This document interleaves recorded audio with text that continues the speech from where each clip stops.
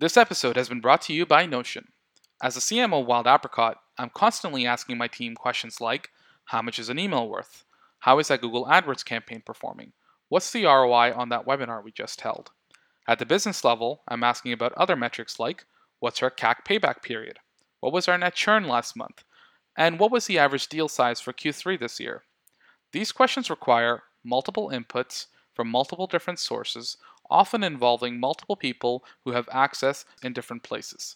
With Notion, you can bring all your data together in one place. It connects with key tools like Jira, Mixpanel, Zendesk, and MailChimp.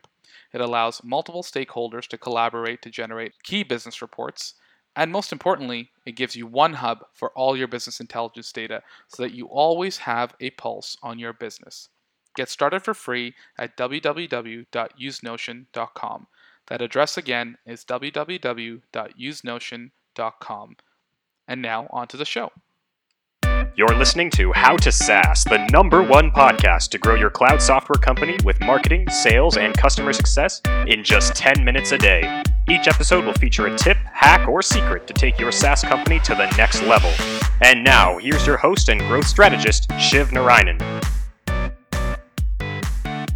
Hey everybody, welcome to today's episode. We have a really interesting guest for you lined up. His name is Bryce Youngren. He is the managing partner at Polaris Partners. And I actually met him at a conference I spoke at last October, and he was actually one of the other speakers. And the topic that he had spoken on was how SaaS companies can expand internationally. And so I wanted to bring him on to do a podcast episode about the same topic. Bryce's role at Polaris is an interesting one. Polaris is a massive PE and VC firm, so they invest in all kinds of companies early and growth stage. But Bryce's focus is on SaaS and healthcare companies that are particularly in the later stage of their product lifecycle and as a business. So talking about this topic with Bryce is very relevant because he's had a lot of experience trying to find those growth levers as a company hits higher stages of maturity. And what's interesting to me about Bryce's perspective is that, as companies mature and you get to let's say the 10 million mark, 25 million mark, well, you need to start becoming creative in terms of how you think about growing your SaaS company. And oftentimes there's, this the trifecta of finding ways to grow your company. It's either finding new channels, finding new products, or finding new markets. So that's actually an area I want to focus some of our podcast episodes on. Is we do a lot of episodes for early stage companies or growth stage companies that are trying to find traction or finding ways to improve their acquisition or growth engine. But we don't do enough episodes on, well, what if you're already a mature company and driving business and growing at an awesome rate and you have EBITDA? So, well, how do you take your company to the next level? Well, that's some of the topics that I want to start touching on. And expanding internationally is one of those topics because every company at some point in their life cycle takes their existing product and says, how can we take this to market in other countries? Because North America is usually the place where a lot of SaaS companies start because the US and Canadian markets are great markets for SaaS companies. But what happens when the time comes to go to the UK or Australia, New Zealand, or Asia? Well, how do you do that? There's a lot of factors to keep in mind. There's language barriers. There's how do you get the content out there? How do you deal with salespeople? Well, you don't have enough traffic on Google in particular to make Google AdWords work. So what is the play that you use to get to that market? And in the episode, Bryce brings 5 ways you can actually expand internationally. Number 1 is through channel partners, and Bryce gives a great example of a company in his portfolio that has managed to do that. Number 2 is telesales and taking over that SDR to AE model to different markets. And number 3 is deploying freemium as a way to generate word of mouth and referrals in other markets. Number 4 is local presence with an employee on your team in North America or by hiring someone in that local market. And number 5 is acquisitions, which is often the most successful way companies find their way into new geographical markets. So we go really deep into all of those, and Bryce has a lot of examples from his portfolio that he brings to the conversation. So I want you to be on the lookout for that because there's a lot of great takeaways for your business that you can probably start applying today. And that's it, guys. Enjoy the episode. All right, Bryce, welcome to the show. How's it going? It's going very well. How are you? Good. Thanks for taking the time.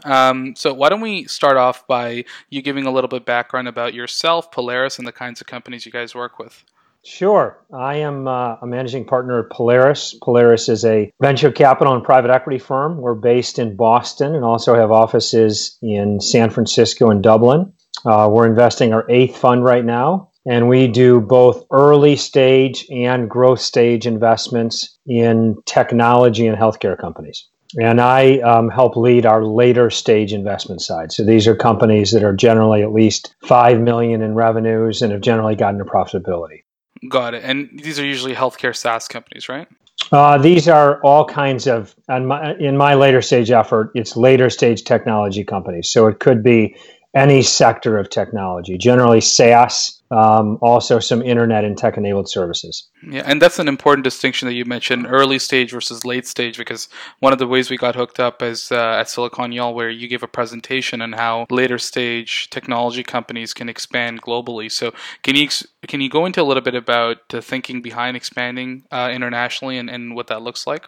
Yeah, sure. The types of companies that we focus on are companies that have established a leadership position in a market subsector. So we have a company that's a leader in enterprise asset management for municipalities. And we have a company that's leader in online applications to graduate programs and things like that. And we like companies that have shown an ability to win in a market. And then when we invest, a big part of our investment thesis and strategy is to expand their market size. A lot of times the reason they're the leader in their market, but it's often a somewhat small market. And so the key to long-term value creation is give them more market opportunity to go after. And one of the biggest ways you can expand your addressable market is to go into international markets. If you look at the economy, the U.S. and Canadian economy together are probably about 26% of the global economy. The EU adds another 22%, and the rest of the world is another 53%. So figuring out a way to address those markets is key.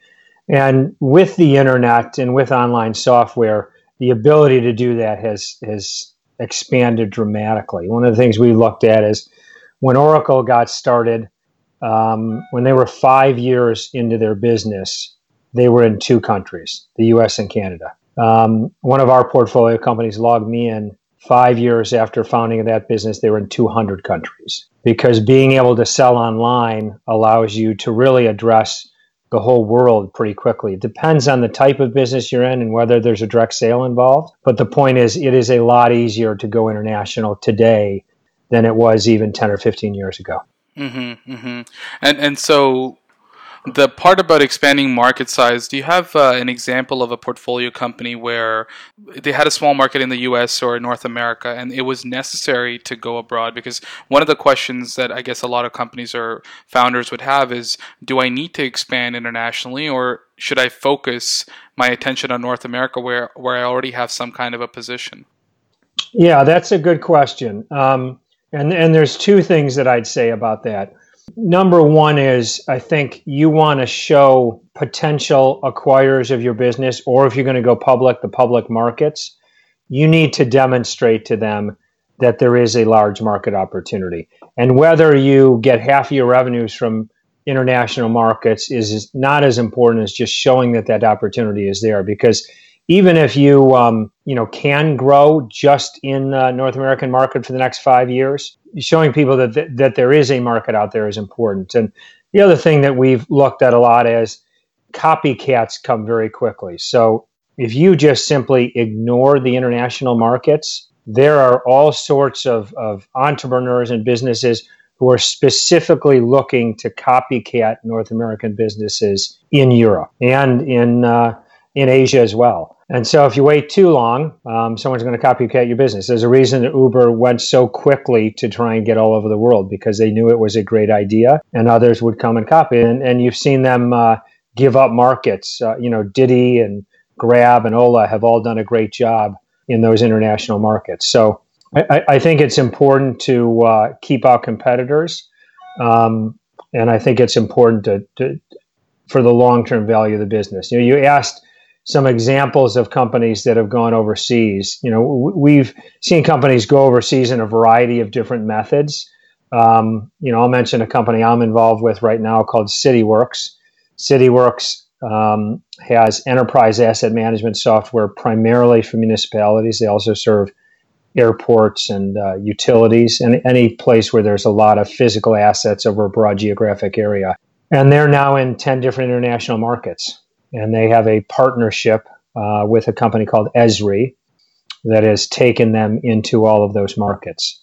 And that's the mapping data company, Esri? That's right. That's right. It's kind of a database that runs on top of a mapping platform. Esri is the mapping platform that allows a city like Toronto to track where all of their physical assets are, fire hydrants and lampposts and streetlights, et cetera, and keep a good record of the maintenance history and what is where. Mm-hmm. You opened up so many different threads there. So let's start one by one. So the Uber one in India, Ola has a pretty strong market position there, right? And the one thing that we've learned from Uber's expansion rapidly across the globe is that it takes a lot of money to expand to international markets, right? So this type of a strategy, when you're trying to go to different markets, you need to have the resources and the backing. And so it's not really for all companies, right? So is your recommendation that people wait to a certain stage before they consider something like this? You really do have to look at it on a case-by-case basis. Again, I think you're right. Uber has spent a lot of money. They're not a software company, right? They are a technology-enabled service, and they've got to spend a lot of money on solving legal hurdles, which exist not only in every individual country, but in the U.S. in each individual state or city or whatever the case is. And then they've got to spend a lot of money recruiting drivers. The other end of the spectrum would be a company we have called LogMeIn, which I mentioned at the beginning, that has a system for online remote access. And they were in 200 countries 5 years after founding. And how did they do that? They had a freemium model. So you can go online and use their basic service without paying for it. And if you want to get the freemium, the extra features, you have to upgrade and pay extra money for that. So it was a very good idea for them to expand all over the world. It's a product and can be used by anyone. And it didn't cost them any extra money to do that. So you really do have to look at it on a case-by-case basis. But we have kind of 5 different strategies for different types of companies, depending on how big their ticket price is and other things like that. Right. So just to reflect back for the audience, is what you're saying is, a company like Uber, for them to expand, it's really important to have the self-awareness to know what kind of business you're in, because for Uber to expand, you do need a lot of money. But a company like LogMeIn can enter new markets through digital channels, and the cost is way lower. So an international expansion strategy can make sense earlier in the business life cycle. That's right. Absolutely. Got it. Okay. So you mentioned something there, which is you guys have 5 dedicated strategies for international expansion. So let's walk the audience through that. Yeah, sure. So the 5 are, I'll just list them off and then we can go into as much detail as you want. Channel partners, telesales, freemium, establishing a local presence, and then making acquisitions. Okay, and so let's start with channel partners. How would a company go about doing that, and when is it a right time to consider that, and what do you have an example of that one in particular? Yeah, sure. CityWorks, I think, is the best example there. I think when it makes sense is when it is easy for partners to sell and when it's a complementary product. The best case is when it's simply an add-on. You see some products where it's simply a check the box. You're going to buy this big product, check the box if you want, maybe it's cash register functionality or other thing, sharing capability, a storage capability, something like that that's really an add-on. And so in the case of CityWorks, cities often buy Esri software to do mapping for their municipality, where they put in all the information about their streets, et cetera. This is an add-on product that would go on top of that for them to track their physical assets. They might buy an add-on product to track, where police incidents have happened. They might buy an add-on product to track homelessness, other things like that. This one is specifically for physical assets. And so it's easy for Esri to recommend, if you want to track your physical assets, this is a great product to do it with. And we have a relationship where they get compensated for doing that. So again, I think the keys to success there are to make it simple to sell, where the partner doesn't have to do very much to sell it. The add-ons are the best. There needs to be a path for the partner firm to make a lot of money, have an economic deal that makes sense for them. And then only to pick partners where there's going to be a significant commitment on both sides. You want to see a partner who's willing to invest marketing dollars, willing to invest time, because you are going to have to do that as well. That's a great example. And so basically what you're saying is CityWorks is making a deal with us. You're saying every time you sell CityWorks as an add-on to these municipalities or cities, and our product is what you add on, you get a cut of whatever we're selling. And the incentive is big enough that S3 is including it into their channel sales. That's exactly right. They've got representatives in most countries throughout the world. We never, and they're have relationships with the decision makers in these municipalities. That's something we could never duplicate. And from their standpoint, it's very easy for them to say, if you need an enterprise asset management system, we recommend CityWorks. If the municipality buys it, they get, a nice amount of money and don't have to do any work for it. Mm-hmm. And the big benefit to CityWorks is then they expand internationally. You don't have to go out and build out that sales force that Esri has already been investing in. So you're kind of piggybacking on that. That's exactly right. Yeah. Awesome. What's number two? So number two is telesales. And obviously telesales is very popular across North America today.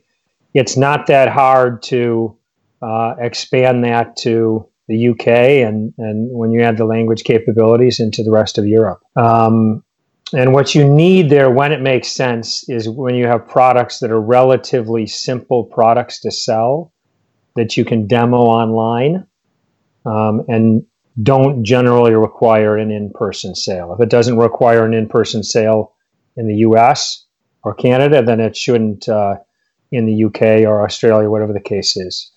And I think the keys to success are, number one, really building a strong marketing engine to generate warm leads. And Shiv, I know that's something where you're an expert.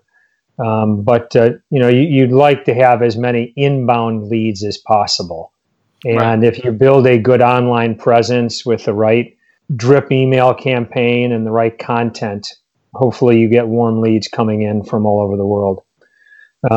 I think you really need to track the close rate of your leads and your teleprofessionals, your telesales professionals, and really be tweaking all the time based on what leads close and what leads don't, what telesales people work and what people don't, and working that way. And then, you have to hire, I think we generally try and start by hiring dual language professionals in the US before building a team overseas. So there's no reason you can't hire someone who's Spanish speaking in the US, have them work a little bit off hours. Once you have a good number of clients in Spain, then think about adding a telesales presence there. Mm-hmm. Yeah, that's really interesting. The language part is something I wanted to ask you about later, but let's discuss that, because the model you're talking about there is like a BDR, SDR to AE model, or inbound leads that are being passed off to the SDR.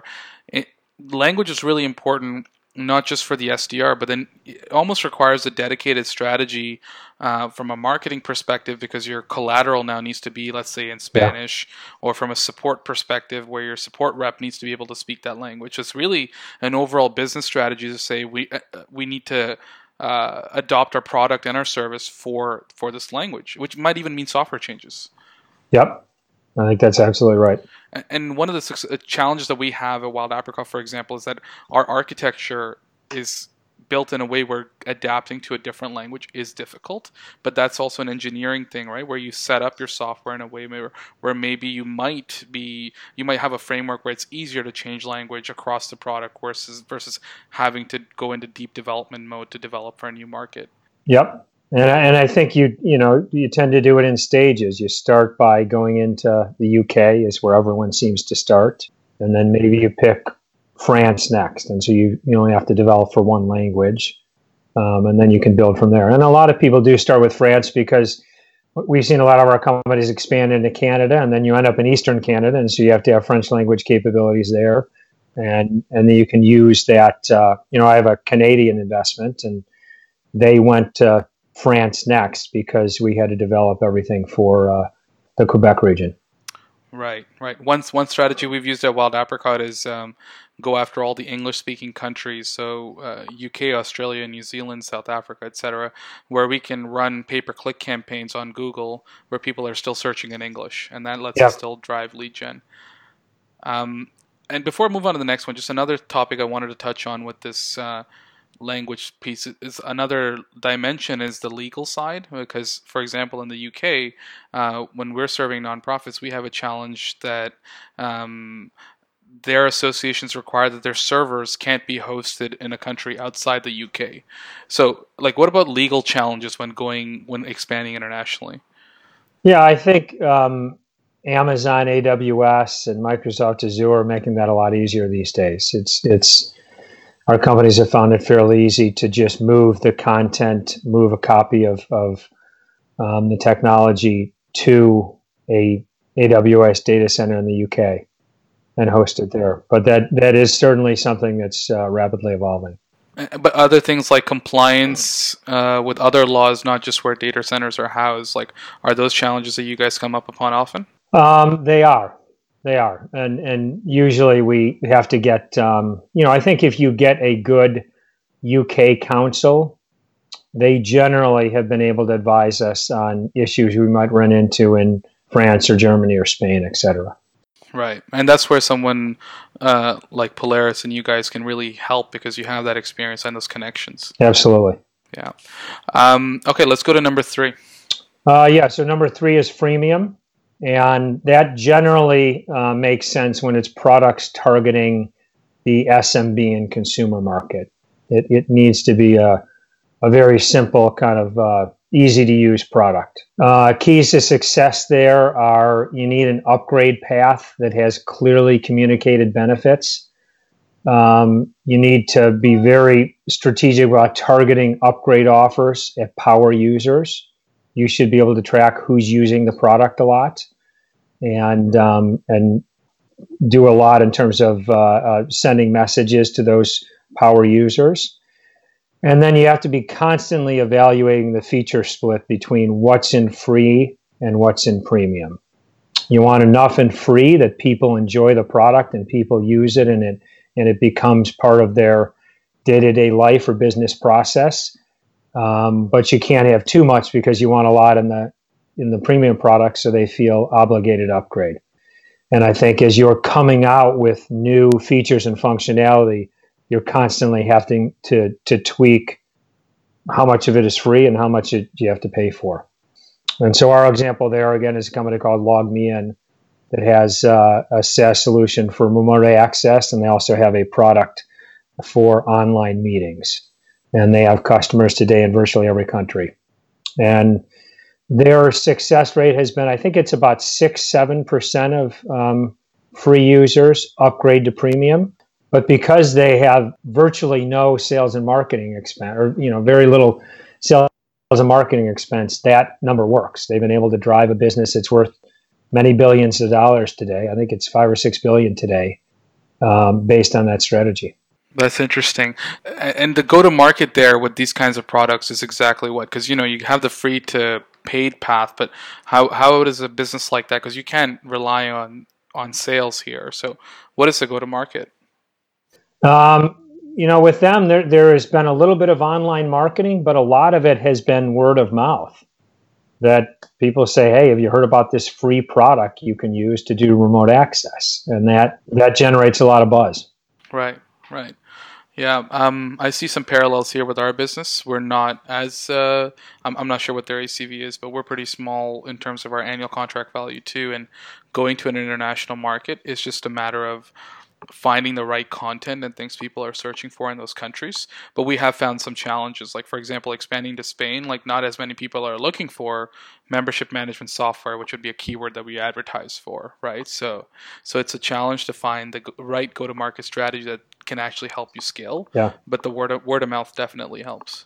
In terms of What do you say to the idea that a lot of these companies, there's multiple ways to expand your company once you reach a certain level of maturity. Like you can go to a new channel, you can go to a new market, or you can even create a new product that helps you upsell and cross-sell to your customers, right? So how do you decide when that right chance is? Because just as valuable as, for example, Wild Apricot going to a new market could be to create a second software to offer our customer base. Yeah, sure. I think that's something we at Polaris spent a lot of time on. And you try to help the companies with just the analytics around that. Because you're right, in any company, there are probably 15 good ideas, and you can only do 2 or 3 at a time effectively. And I think it's just a matter of gathering as much information as possible and then trying to boil that down into a spreadsheet where you say, here's what we think it's going to cost to develop this product or to move overseas or whatever the case is, to develop this new line of customers. And here's what we think the range of outcomes in future years in terms of revenues and profits can be. And so we really try, I think companies often aren't as analytical as they should be. They're often run by gut instinct, and sometimes gut instinct is the best way to make decisions, but I think gut instinct paired with analytics is the right way to do it. Right. That's great advice. I think a lot of businesses could benefit from the modeling aspect of what is the investment required, what is the horizon to make that money back, and what's the likelihood of success of the initiative. Yeah, and I think when people actually take the time to do that, to really put it down in a spreadsheet, you are more thoughtful about all the costs that it will require to do this right. How much is it going to cost to develop the product, really? How long is that going to take, really? What is the marketing investment that needs to be made? What is the language, investment if you're talking about another country? All those types of things. You've really got to be diligent about making sure you're including everything that it's going to take to be successful. Right.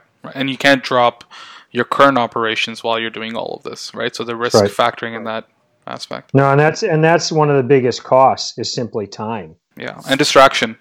Yeah, time and distraction. A management team can only focus on so many things at a time. Right. Awesome. What's number 4? So number 4 is establishing a local presence. And when this makes sense is generally when there are larger ticket items that have a long direct sales cycle.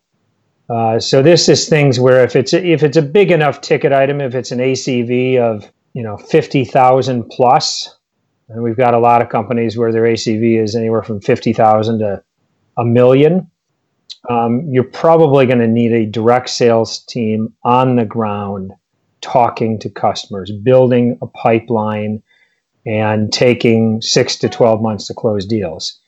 If that's the case, you need to set up a local presence. And we think that generally is best to start with a professional from your headquarters that is a country native. So, the ideal situation is if we wanted to expand into France and we had a French native in our US or Canadian office that we could then send back to France. I think that's the ideal situation. And if you're planning ahead of time, a lot of times you can work towards it. You can hire someone with the thought that you might want to send them overseas in a couple of years. And especially, younger people often love the idea of moving to another country for a couple of years. I sure would if I was 28 again. All right. And so I think that's number 1. I think number 2, you've obviously got to localize the product before market entry.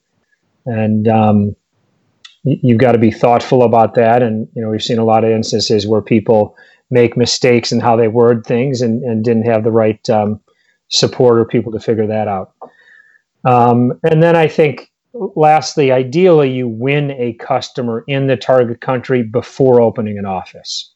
So if we could win a customer in France before we send someone to France, that way, when the person gets on the ground, they have a reference customer to talk about a reference to give to people when they're talking to them, to say, you're not going to be the first. We already have someone here. Yeah, that's a great piece of advice, because my main question was going to be, what is piloting this or testing this look like, right? Because you could have somebody in HQ who could serve that market, but getting one reference customer is a great insight. And my second part of that would be, when you go out and try to get reps for that country, are you starting with that person that's already in HQ, or are you trying to get that person in HQ to still find some sort of lead gen or SDR type of help on the ground? I'll give you an example we have in our portfolio. It's a Canadian company called Strata Health. And Strata is based in Calgary. And they had, again, expanded across Canada, had customers in most of the provinces. And one of our salespeople is a French native who was living in Montreal.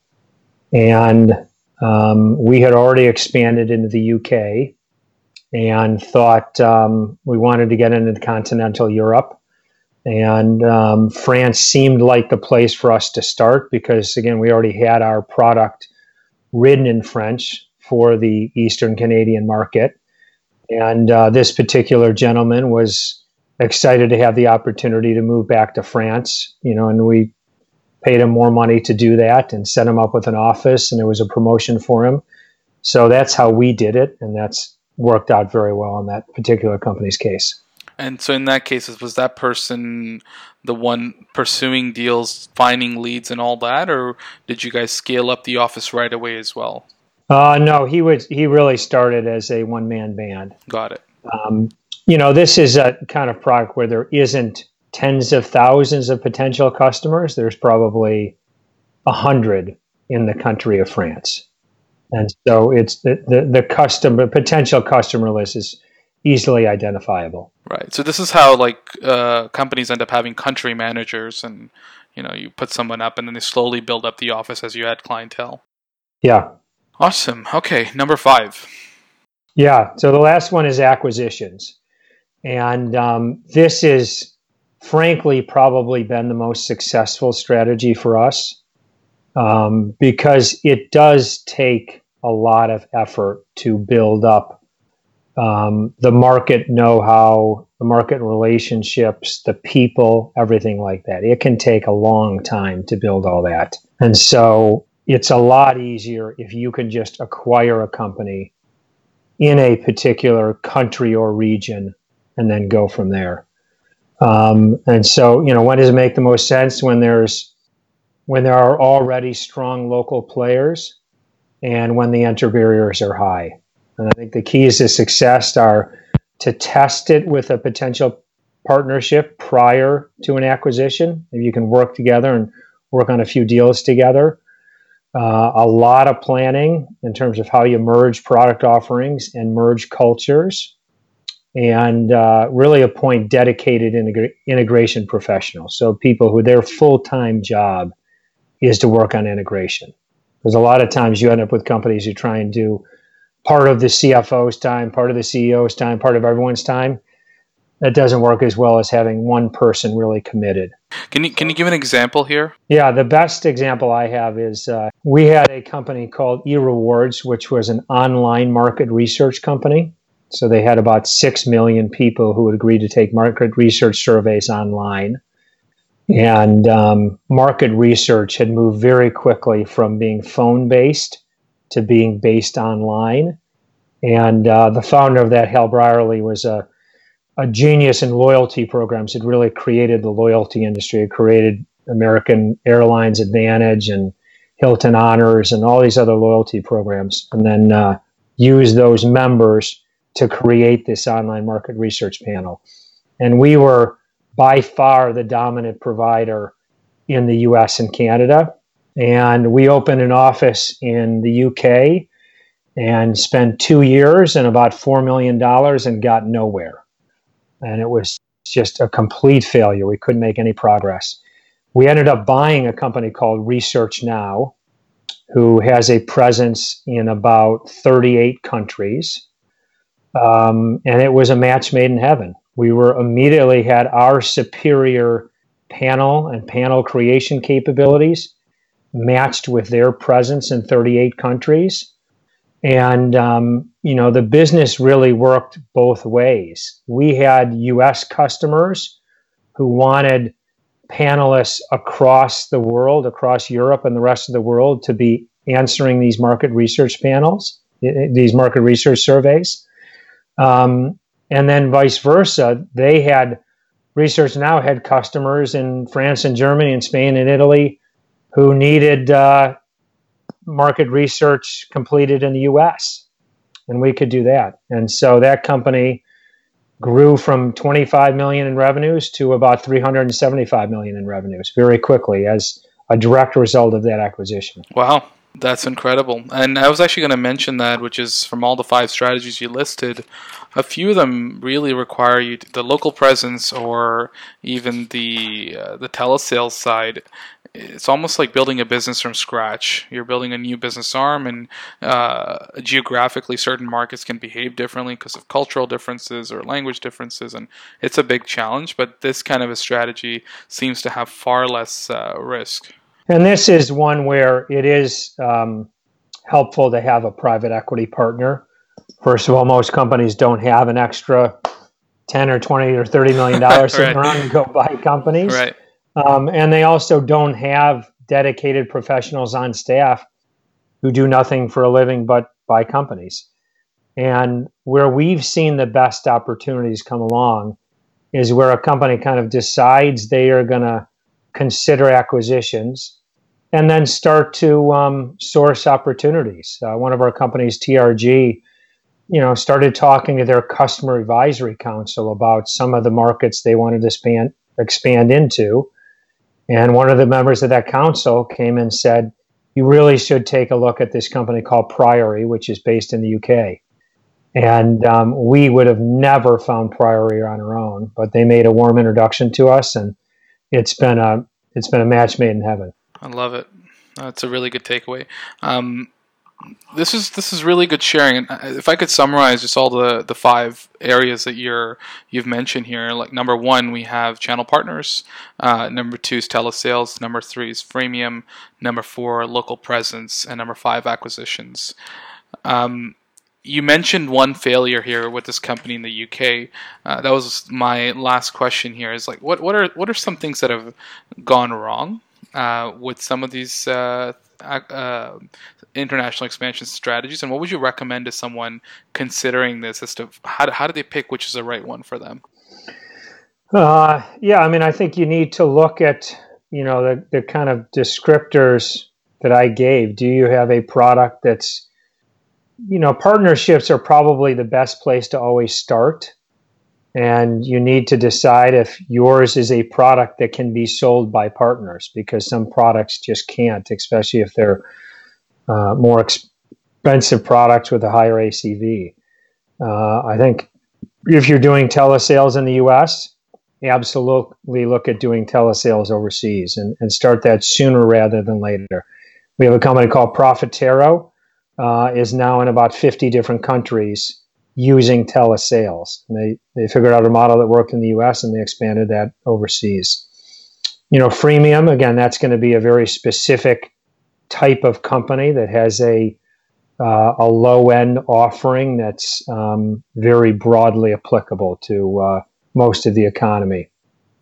Local presence, I think, is the last choice. You do if you have no other choice. Strata, the example I gave there just wasn't anyone to buy in Europe. It was too expensive to be sold by partners. You could never sell it over the phone. And then acquisitions, I think, is just something you should always be keeping an eye out for acquisitions that could make sense. That may be, that applies to international expansion, but it also applies into moving into other industry verticals and to adding new products. It's great to be able to find a product that you can sell into your existing customer base. And acquisitions are a great way to do that as well.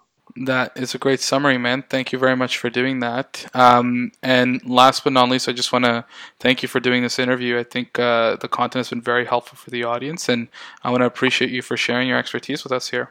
Well, I appreciate the offer to come on your program. Thanks, Bryce. See you later. Okay, take care. That's it for today's episode, guys. Thanks for listening. Please be sure to subscribe on iTunes and to check us out at www.howtosaas.com, and we will see you next time.